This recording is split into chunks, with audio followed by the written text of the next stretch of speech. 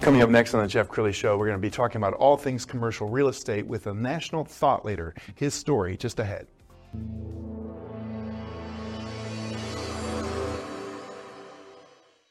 Many are predicting that the worst is yet to come, which is unfortunate, said one person here.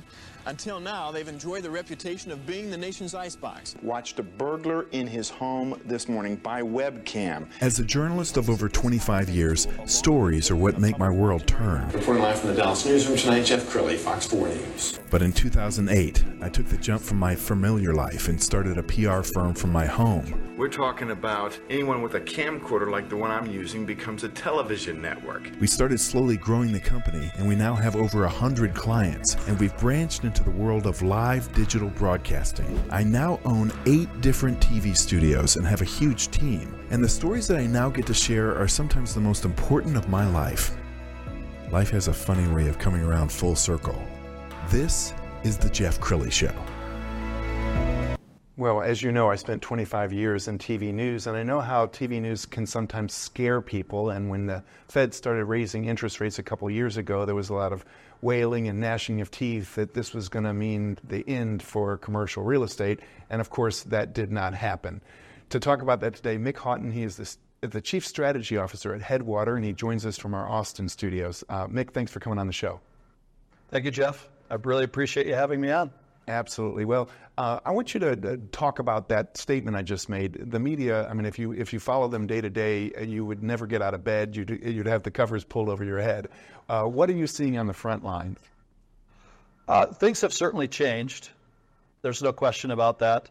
But anyone who's been in this business long enough or in business in any way knows there are fluctuations in market cycles. We had just been in a very bullish market cycle for a long time.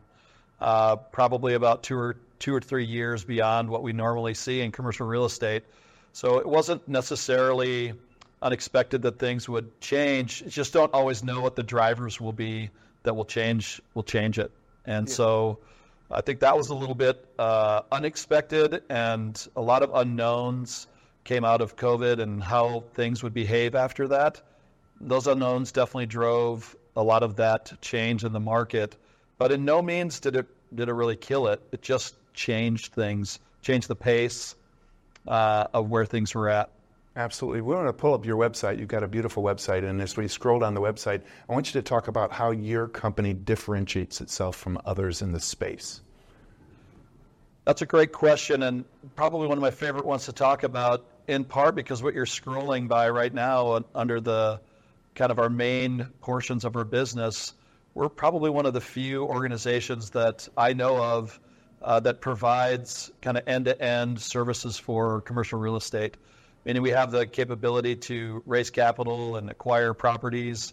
We have a construction company that allows us to be able to build new product or revitalize existing product and move those projects forward, as well as a brokerage firm that allows us to be able to, again, acquire and sell and work on behalf of not only our own internal company, but for third-party services as well. So we do provide all of those services outside of our own firm, but really it's really the ability to be able to provide the best value for our partners and investors and the folks that we have the opportunity to work with.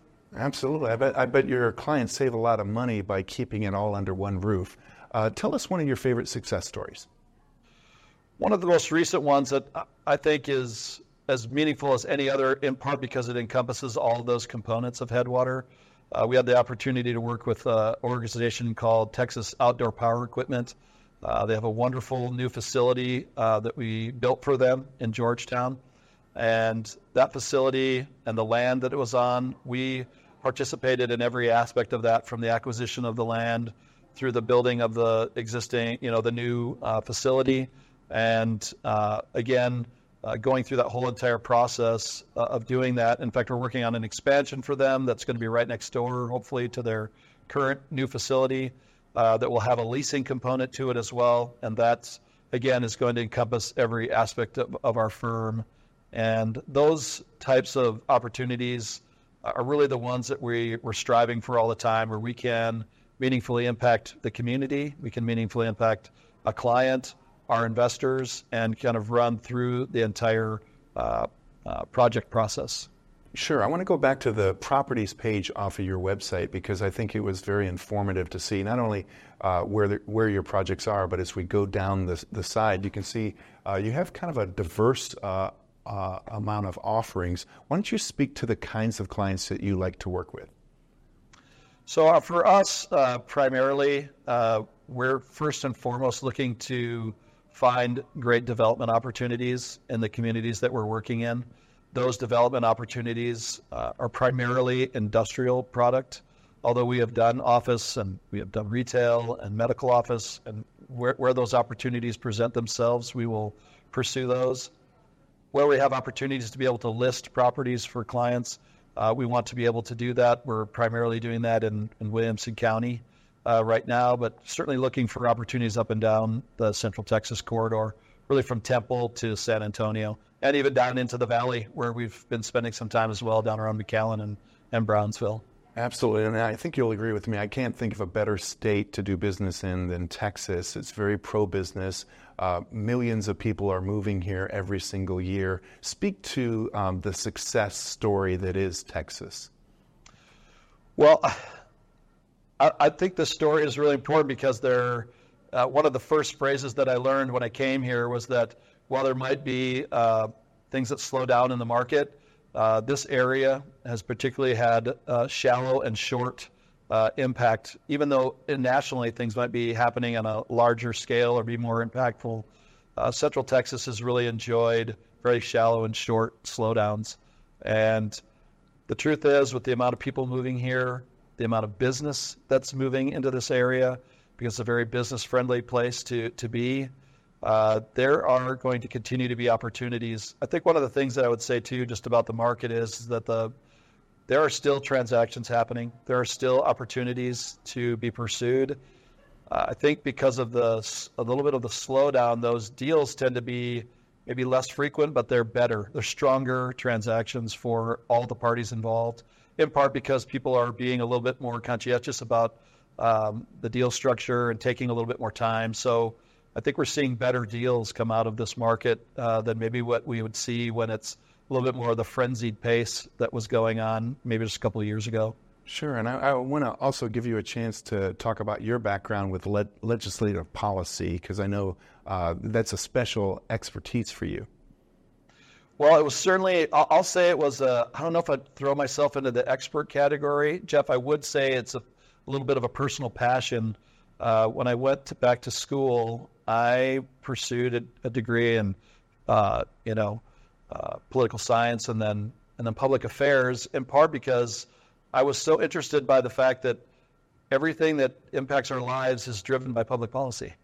And I didn't want to sit on the sidelines. I wanted to be a part of it. And so I chose to take some time in my career to be a part of helping impact health policy in the state of Minnesota, where I was born and raised, to really be a part of what I think is a process that, unless you're willing to pursue it actively in that way, you would never really understand how it works. And so being at a state agency and helping write and implement public policy was a great opportunity for me to understand what goes on the public policy side of not just for a state entity, but also for private individuals as well as businesses. And that was a great tutelage for me. And I think that's why it's always, continues to be a passion of mine as I continue to work in real estate. Outstanding. We've got a couple of minutes left, and so I want you to talk to the person who might be watching this broadcast thinking, man, I might want to stick my toe in the water of commercial real estate. What does it look like to engage you? Is there an exploratory phone call or Zoom interview first, or what happens next?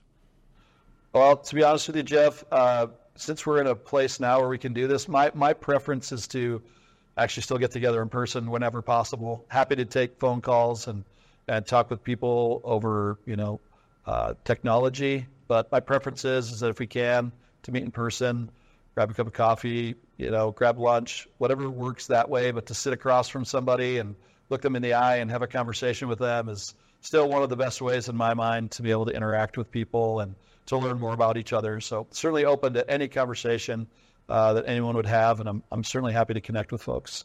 Outstanding. You've been an amazing guest. We're going to have you back on soon. We're going to end with the website. Mick Hawton, thanks for coming on the show. Thank you, Jeff. I really appreciate it. You bet. That's it for now. We'll see you next time.